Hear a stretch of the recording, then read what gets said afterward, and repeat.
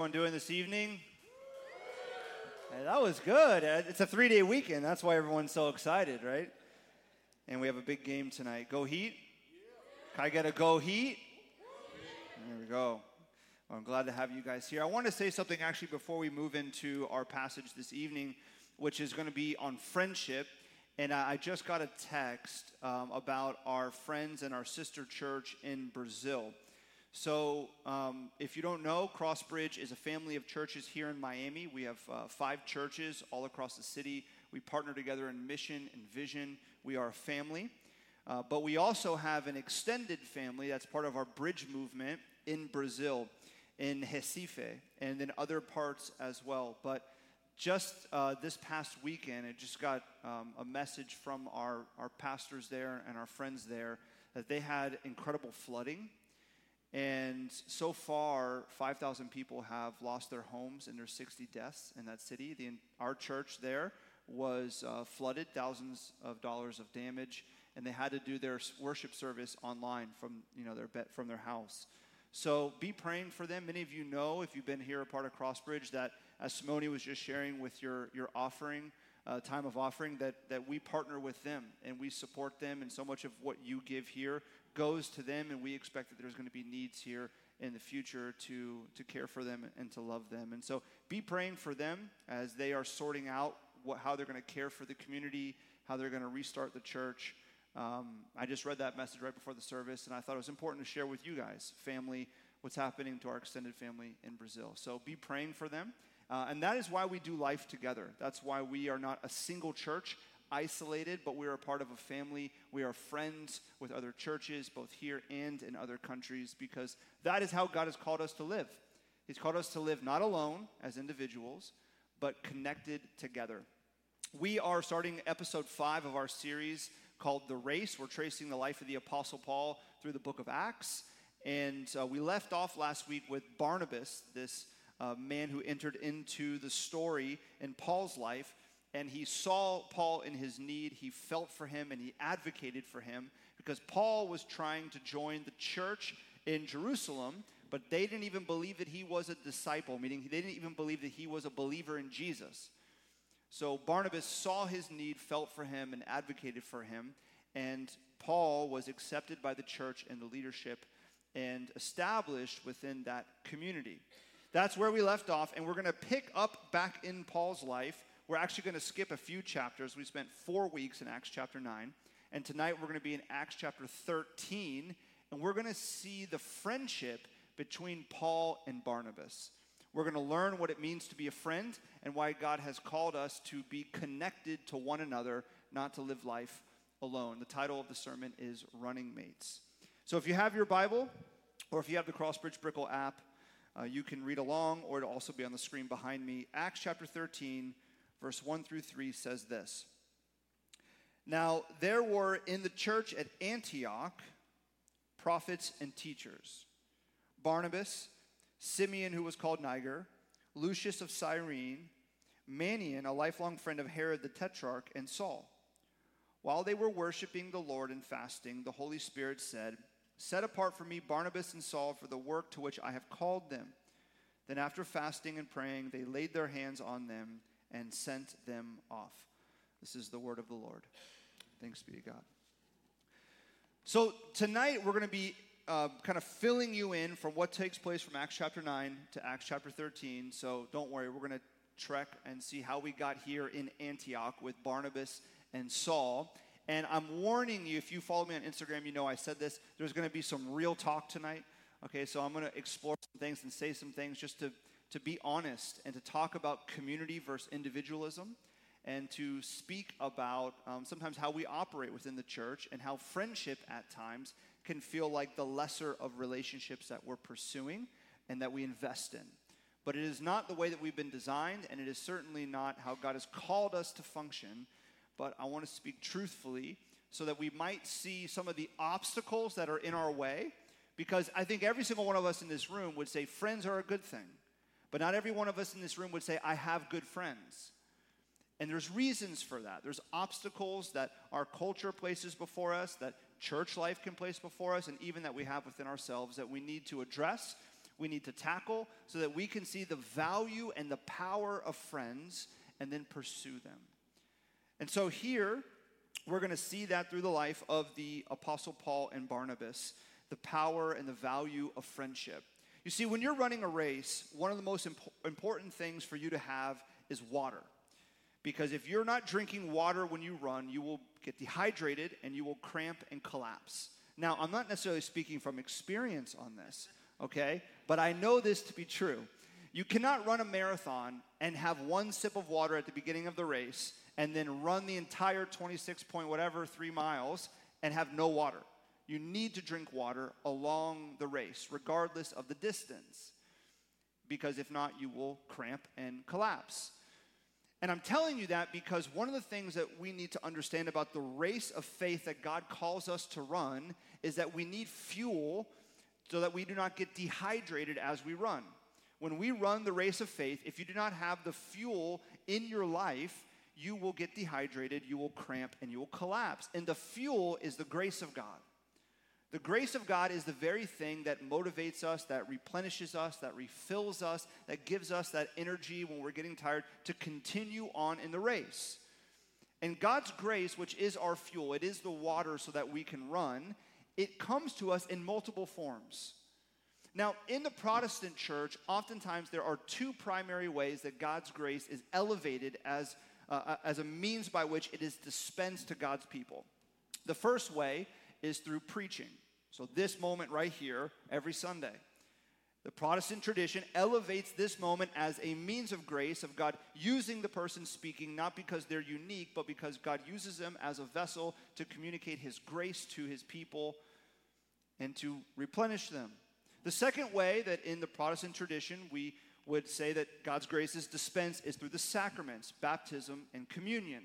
So this is one reason why here at Crossbridge we have preaching every Sunday, like pretty much every church, but we also have communion every Sunday because communion is a means of grace that God gives to us, to replenish us, to refill us. You see, through preaching and through communion, through baptism, through other means as well, which we will see tonight, God brings us his grace afresh and anew because we need it not one time, but we need it constantly through the race of life.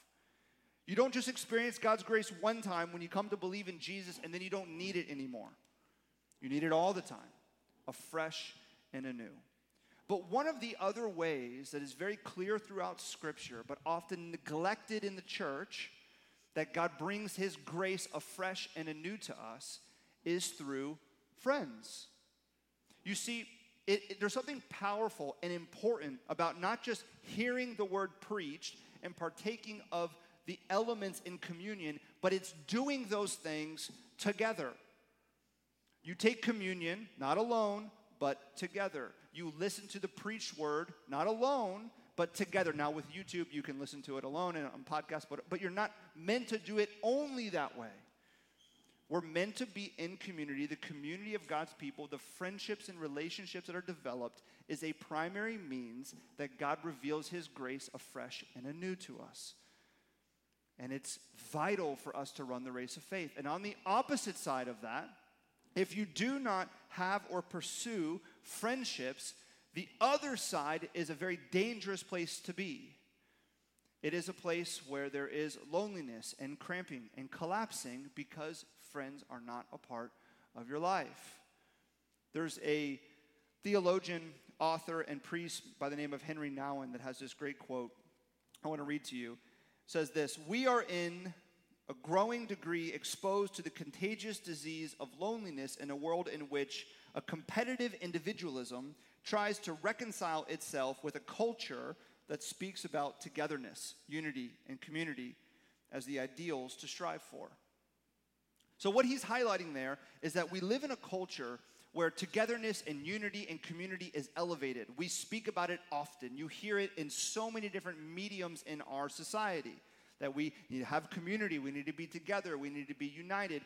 But we also have that juxtaposed with hyper-individualism pushed on us at all times. That your life is about you and your dreams and your goals and your happiness and your pleasure and your fulfillment. And these things are in competition with one another. You see, if God's grace comes to us through friends, which I believe it does, then we need to address this reality that we live in 2022, which is hyper-individualism constantly flooding us versus this value of community. And I think that this competition between individualism and community has kind of two effects, many more, certainly, but two I want to highlight. The first is this. It creates a culture of excuses. You value friends, but maybe you said this, I don't have time for friends right now, right? I value it, community, togetherness, all of that, but I don't have time right now. Typically, why? Because of your individual pursuits. Because right now is a season for my school and my degree and my dreams and my goals and my work. It's all of these other things that are important to you. They're individual pursuits that cause you to say, I don't need friends right now, or I don't have time for friends, so I don't make the space or I don't put the attention into developing them. Typically, if you fall into this category, if individualism and community has been competing in your life that causes you to feel this way, the people in your life that you call friends are really people of utility. You have your pursuits, your goals, your dreams. You can have friends as long as they fit in your life. As long as they're a benefit to you, they don't affect your schedule, they don't weigh you down, they don't affect you at all, then you can have friends. But if they don't fit, then you're just going to keep pushing on your agenda, your forward motion.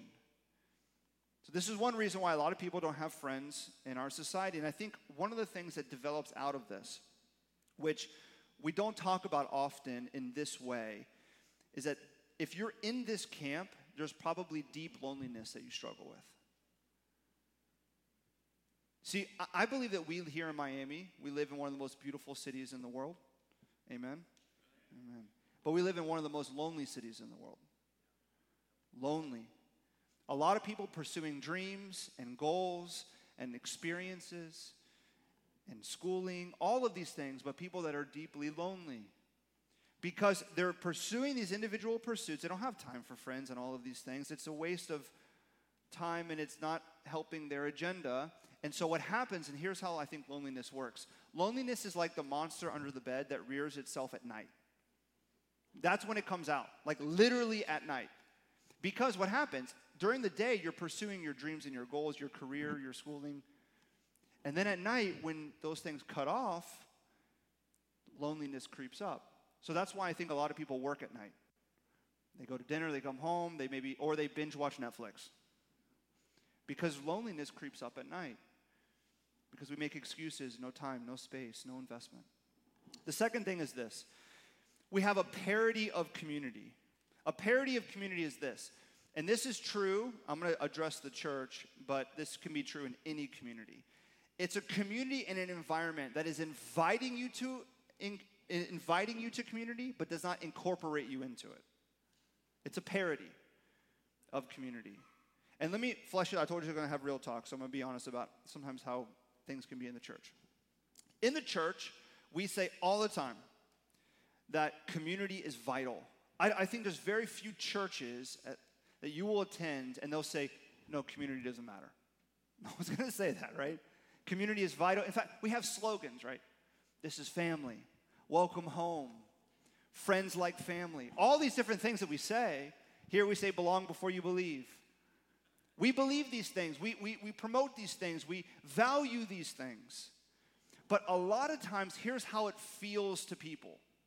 That you have the person on stage telling you this is a community, you should belong, this is family, you're invited. You have different kind of programs or graphic images online and different things on social media that tell you this is a family, this is a community, this is a place for you to belong. But then what it feels like to the person that comes is that the church really wants from me my volunteer hours, a membership tally. They want me to be present every single Sunday for their attendance. They want money in the plate for offering, but they don't really want me. They want what they can get from me, but they don't really want me. Sometimes it can feel for people in a church that the congregation is a congregation of utility. And let me just be honest. Sometimes church leadership, not out of a spiteful or mean spirit, can become so focused on their goals and their dreams that they treat the congregation as something to benefit their goals and dreams, instead of viewing the congregation as the larger community that helps shape the mission and the vision of the church. And so people feel like, I'm not wanted for me, I'm wanted for what I can provide. That can be true. And the reverse can be true as well. That people can go to church, and they go to church with an individual mindset. Just like the church can be kind of shaped out of a few individuals in leadership that can make the congregation feel like a utility. Also, too, individuals can go to church, and their whole mentality is, I'm going to church to get what I want out of it. I'm going for me. I'm not going for friends. I'm not going for community. I'm not going for anything else. I will give only what fits within my schedule. I will not sacrifice for it.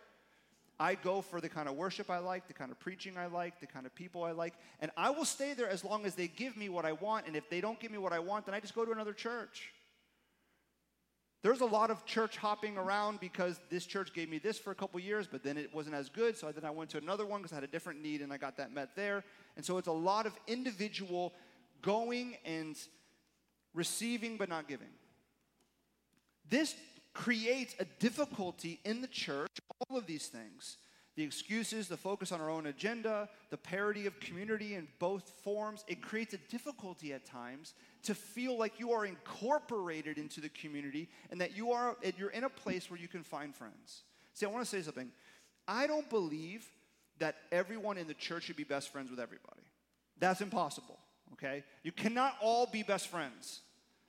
But I believe that everyone in the church should have somebody to befriend. Because here's what genuine community is. Genuine community is the knitting together of people in friendship. It doesn't mean that everyone is best friends, because if you think about a spider web, there are different points in different sections. The top of the spider web, the bottom of the spider web, those are far points across from each other. However, they're connected by all the other strands of the web. And so you can have close friendships, but you're part of one big unified body, a place of compassion and kindness and love and openness. That's genuine community, when people are knit together in friendships. Fake community is when people are in a gathering because they're like-minded and they're all there to benefit from one another. You're there because you're like-minded and you're using one another to benefit yourself. You see, I really believe that in the church, if individualism wins, community loses. Why do you think we find so much loneliness in the church? So much difficulty for real community and depth of community and deep friendships? Because in many church communities, individualism is winning the day. And community loses. I believe that to be true. But here, we see in Paul and Barnabas what real friendship looks like. You see, these are the obstacles for us. The individualism in our culture, the excuses, the parity of community. We're all affected by these things. None of us are exempt. These are the obstacles that we have to tackle, but there is a picture in Paul and Barnabas and all throughout Scripture of the value and the power of community, and in particular, friendship. And we're going to see that. So I told you we're going to pick up where we left off. Last week, Barnabas, who doesn't really know Paul, but he got to know his story. He saw him. He felt for him because he was being outcasted from the church in Jerusalem. He advocated for him, and Paul gets accepted by the church. That's where we left off. Here's what happened. Quick snapshot of a few chapters. Paul, who's going around proclaiming Jesus in and around Jerusalem, Judea, modern-day Israel. He's going around. There's another threat to his life. They want him dead. So the church, now that he just got accepted by, the church in Jerusalem, helps him to escape to a city called Tarshish. That's in modern-day Turkey. So he escapes there to save his life. It's his hometown. He goes there. Then we read Barnabas, who is sent from Jerusalem to this city, Antioch, where we pick up here in chapter 13. Antioch is a city that has explosive growth. It's in modern-day Turkey as well. It's near Tarshish. It's having explosive growth in the church. They need a leader, so they send Barnabas. Here in Antioch is where Christians are first called Christians. So Barnabas is leading this effort. He's the pastor of the church in Antioch. This is incredible things are happening. And while he is there, he decides that he does not want to do ministry and do life alone. So he leaves Antioch. He goes to Tarshish. He gets Paul and he brings him back. He says, Paul, you're coming with me. We're going to do ministry together in Antioch. We are going to be connected at the hip to one another. And there, they do ministry in Antioch. In fact, the church there in Antioch sends Paul and Barnabas down to Jerusalem to bring some resources to the church in Jerusalem because there's a famine coming. And the church in Jerusalem is poor. The church in Antioch has a lot of resources, so they help them out. They send it with Paul and Barnabas.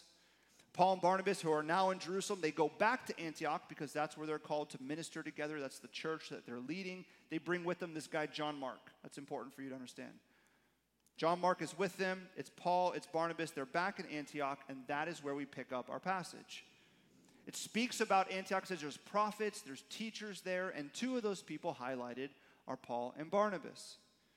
And then they get set apart by the Holy Spirit to do further work together.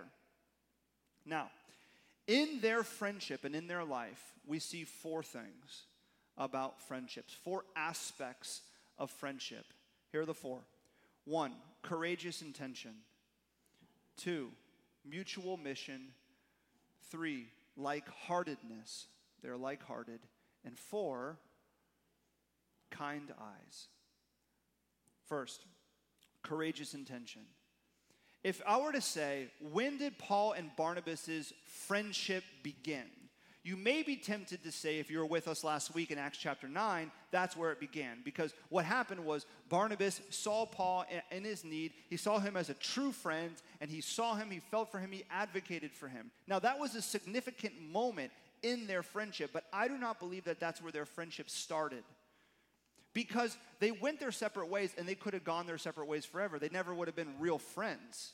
Just Barnabas had a heart of compassion, and he encouraged Paul, and he would have been a part of his story, but it doesn't necessarily mean they would have been best friends. Their friendship began when Barnabas was in Antioch, and he decided out of his own will to intentionally and courageously go to Tarshish and to get Paul and to bring him back. Here's why I tell you that. There's a lot of wisdom here.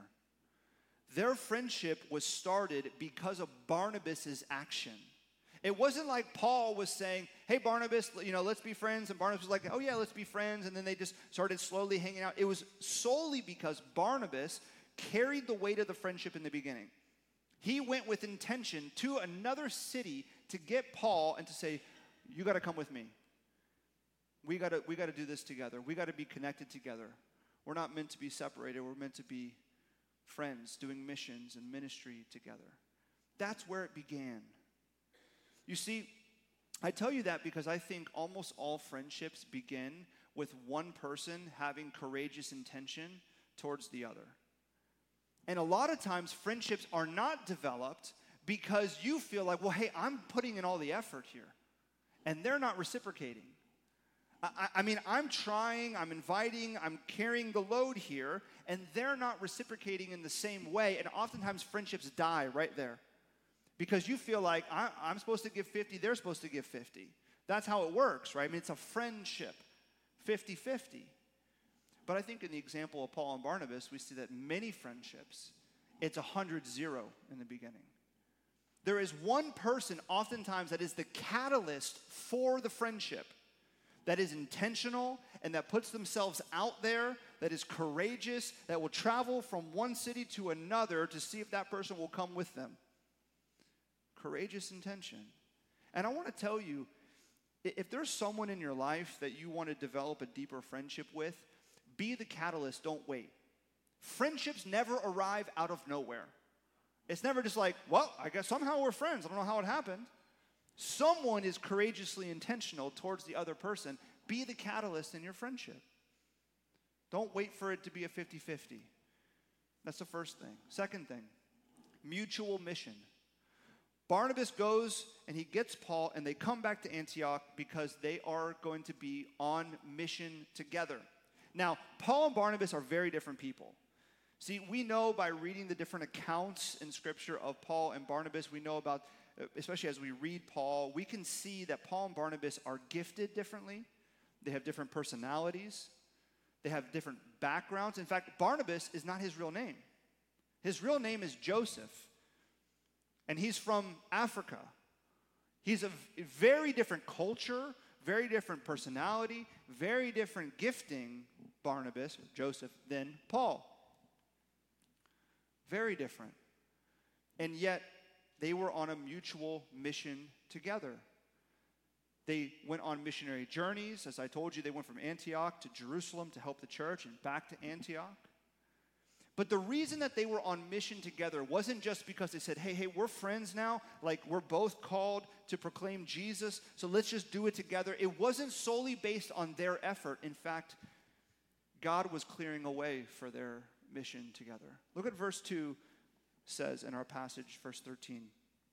Chapter 13, verse 2. It says, while they were worshiping, this is in Antioch, while they were worshiping the Lord and fasting, the Holy Spirit said, this is to the church, set apart for me Barnabas and Saul for the works to which I have called them. You see, what you see in their friendship is that the Holy Spirit is setting apart, protecting, advancing, and honoring the friendship of Paul and Barnabas. God himself is speaking to the church and saying, you need to set them apart, Paul and Barnabas, so that they can do missions and ministry together. They have a mutual mission. And I think what we see here is that God is time and time again putting friends together on a mutual mission because you're meant to do life not alone but together. You see this with Paul and Barnabas. You see this with King David and Jonathan. You see this with Naomi and Ruth. You see this all throughout Scripture, and you will see this in your own life too. Your real friends, your close friends, you are called to be on mission with them together. Now, that may mean in your school. That can mean in your work. That could mean in your larger social circle. As you look at the landscape of your other friends and you realize that you two should be on mission together to love and to care for and to proclaim Jesus to the rest of your friends. That could be in a certain justice issue in the city. That could be in the church. You should say to your friends, hey, will you serve with me in the church? Let's be on mission together. And you may think, as you're searching your mind for your friends right now, I don't know, like, what mission would God have for me and my friends to do together? I'm not really sure. That's okay. Pray to the Holy Spirit that he will set apart a mission for you all. Because God clearly does that. He sets them apart and he calls them to do life together, to be on mission together. And you may be different than your friends, certainly. Different personality, different gifting, different amount of opportunity, different jobs, different life stage. That's okay. There are ways that you can be on mission with your friends, and you're called to do that because you're knit together. There's mutual mission with Paul and Barnabas, and the same is to be with us. The third thing is that they are like-hearted. Like-hearted and not necessarily like-minded. I think this is so important. You and your friends are to be like-hearted, not like-minded. There's a great quote from Alan Jacobs who talks about belonging. He's an author, and he wrote this book, How to Think. He says this: the only real remedy for the dangers of false belonging is the true belonging to, true membership in, a fellowship of people who are not so much like-minded as like-hearted. You know, the call of the church to be united and to commune with one another and to be together is not that we're to be like-minded. In fact, we are not supposed to be like-minded. We're supposed to think differently on different things. That's the beauty of our unity. It is diverse. But we are to be like-hearted, connected together on a heart level, on what we believe and what we value, who we believe the God of the universe is and what we believe our calling is, though individuals, yet still together, knit together. And you and your friends are meant to be like-hearted, not necessarily like-minded. Friedrich Nietzsche, the philosopher, says this about friendship. He says, if one would have a friend, then one must also be willing to wage war for him. And in order to wage war, one must be capable of being an enemy. See, here's how you tell if you and your friends are like-minded or like-hearted. When adversity strikes. When there is adversity, if you're like-minded, it will cause division and will cause great difficulty in your friendships. If you're like-hearted, when you're not like-minded and you have adversity, it's okay. You can disagree. You can wage war with one another because real friends are willing to wage war with the other. They're not intimidated by that because they're not built upon being like-minded. They're like-hearted. They're connected on a deeper level. You may say, well, how do you say that with Paul and Barnabas? 2 chapters later in Acts 15, here's what happens with Paul and Barnabas. They're these great friends, right? Mutual mission, courageous intention from Barnabas. They're doing ministry together. They're amazing. In Acts 15, they have what is described a sharp disagreement. They wage war with one another over John Mark. Remember I told you to remember John Mark? They brought John Mark with them from Jerusalem to Antioch. He was with them for a little bit of time, but then he left. In Acts 15, he comes back and wants to rejoin Paul and Barnabas. Well, Paul feels betrayed. He doesn't want John Mark. He is no help to them. Barnabas disagrees. Barnabas wants John Mark to be a part of their ministry and their mission. They have a sharp disagreement, so much so that they separate. They go their separate ways. Barnabas goes with John Mark, and Paul goes with Silas and eventually Timothy. They go their separate ways. These great friends, different missionary journeys, different places in the world, they separate. You may think, well, that didn't last long, a couple years max. What kind of friendship is this?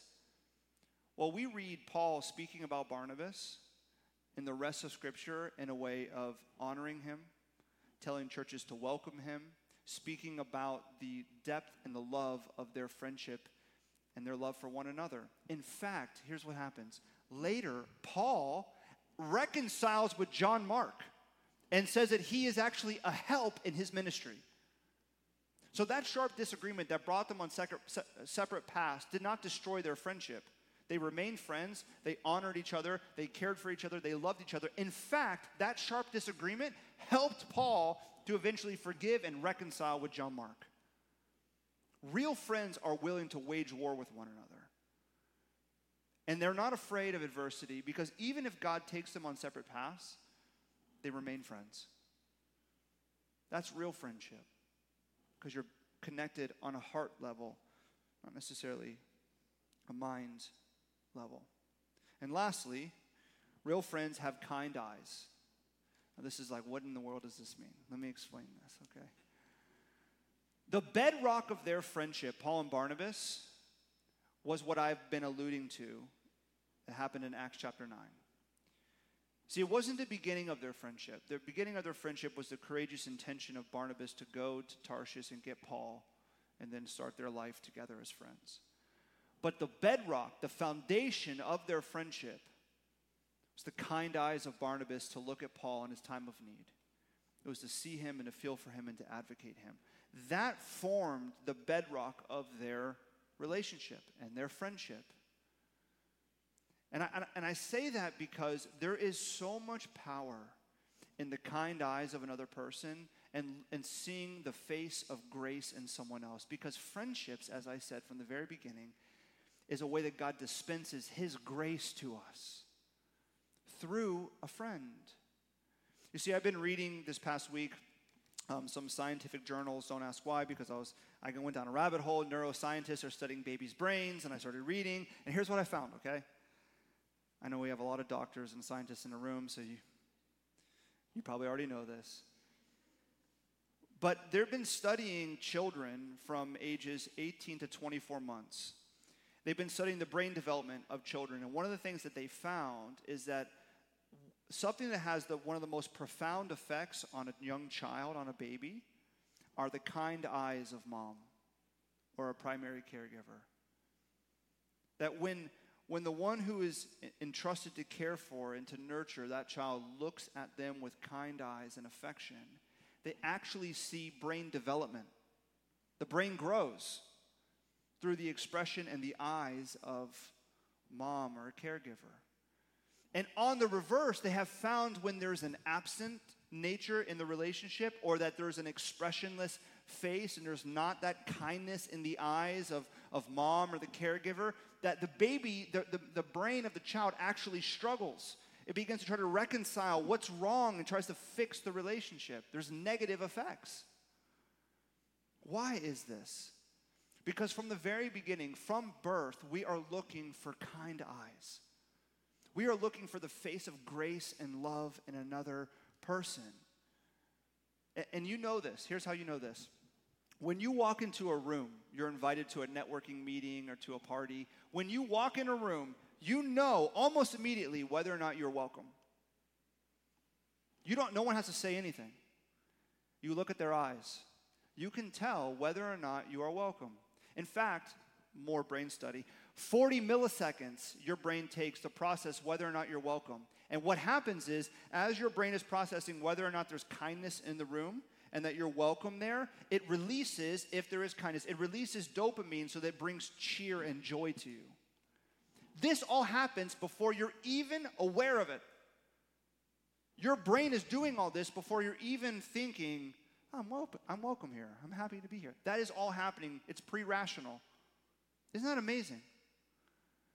That you have been designed and developed to look for kindness in the eyes of another. You see, real friends look at each other, sometimes with sharp disagreement, and it's okay because they're like-hearted. They seek to develop mutual mission. Someone in that relationship was courageously intentional to develop it, but there's a kindness in the eyes of a friend to one another. And that kindness is powerful because we have been made from the very beginning to look for a face of grace and love. There is power in grace and love. It is fueling to us. It replenishes us. It pushes us forward when a friend looks at us with kindness and compassion and with love. And in our relationships, in our friendships, we're meant to not only receive that, but to give that as well. That's what real friends do. You see, you're not meant to run the race of faith alone. You need a running mate. All of us in this room need at least one running mate. We need multiple running mates. Because God's grace is dispensed to you and to me through friends. And that should make all the sense in the world because we are connected together, not because we're like-minded, but because we're like-hearted. Because the very God of the universe ran towards us to establish a friendship with us. Think about what the gospel, the good news, says to you and to me. Jesus was courageously intentional. He put 100% to establishing a relationship with you and me, and we gave 0%. In fact, Jesus said that while you were still sinners, Christ died. While you were still a sinner, you wanted nothing to do. You were in a different land, a different city. Jesus pursued you. He left the throne of grace and he came down to live the life you couldn't. He died the death you deserve. He rose from the dead 3 days later and invites you and incorporates you into the very family of God. He was courageously intentional. And God himself also puts you on a mutual mission with him. You see, we've been talking about running the race of faith, but you're not running alone. You're running with other people. You need running mates, but the race that you are running is God's mission for you that he is partnering alongside of you. Ephesians chapter 2 says that God has prepared for you, before the foundation of the world, works for you to do. See, the mission that God has called you on, the purpose that you have, is not by accident. You didn't develop it yourself. God is giving it to you, and he's partnering with you. Third, your relationship with God is not because you're like-minded. You know that? You and God, me and God, we're not like-minded. It's because we're like-hearted. What is the promise of faith? That when you come to faith in Jesus, what does God give you? A new, what? Heart. The old is gone, the new has come. A new heart that builds actually a renewal of your mind. See, your relationship and connection to the very God of the universe is because he gives you a new heart. You're like-hearted. And lastly, God himself looks at you and he looks at me through faith in Christ with kind eyes. Listen to what the psalmist says. King David, he says this: "The eyes of the Lord are toward the righteous, and his ears toward their cry." Psalm 17 verse 8 says this. This is a prayer, okay, of David. "Keep me as the apple of your eye. Hide me in the shadow of your wings." The very God of the universe views you as the apple of his eye. His eyes are toward you with kindness and compassion and grace and love. Jesus makes this claim. Think about how bold this is. He says that you used to be servants, but no longer are you servants. I now call you friends. You're friends of God. The very God of the universe who was courageously intentional to incorporate you into his family, into relationship with him. The very God of the universe who has given you a mission that is his, that he's given to you, that he partners alongside of you because you're running the race that he wants you to run for him in his glory. The very God of the universe who you're not like-minded with, you're like-hearted because he gives you a new heart and he looks at you with kind eyes and he calls you friend. And he says, "My eyes are toward you." This is the very God who created you. And if God ran to you in this way with friendship, how do you think you are supposed to run towards other people? Looking to develop a friendship. We are not meant to run the race of faith alone. We are meant to run with friends. Because the God who calls us to run is our friend as well. So would you be intentional this week with your friendships? Don't make excuses. Don't accept a parody of community. Overcome the obstacles, see the value and the power of friendships and pursue it because it is how we are made to live. Amen? Will you pray with me? God, we thank you that we are your friends. That is such a shocking statement, God. We are your friends. It's hard at times for us to believe because we are not like-minded at all. You are the all-knowing, all-powerful, all-loving one.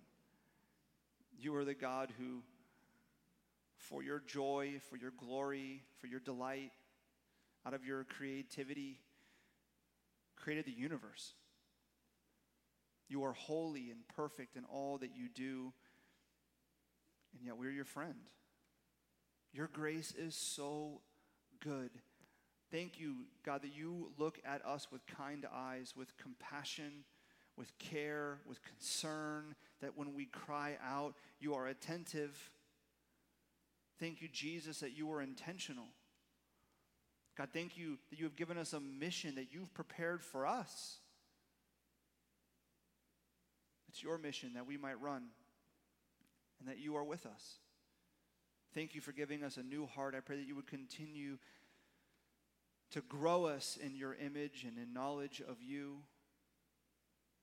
Would we feel safe with you as a friend, God? And Lord, we come to you now, and we ask that you hear our cry. It's in Jesus' name we pray. Amen. You know, church, I said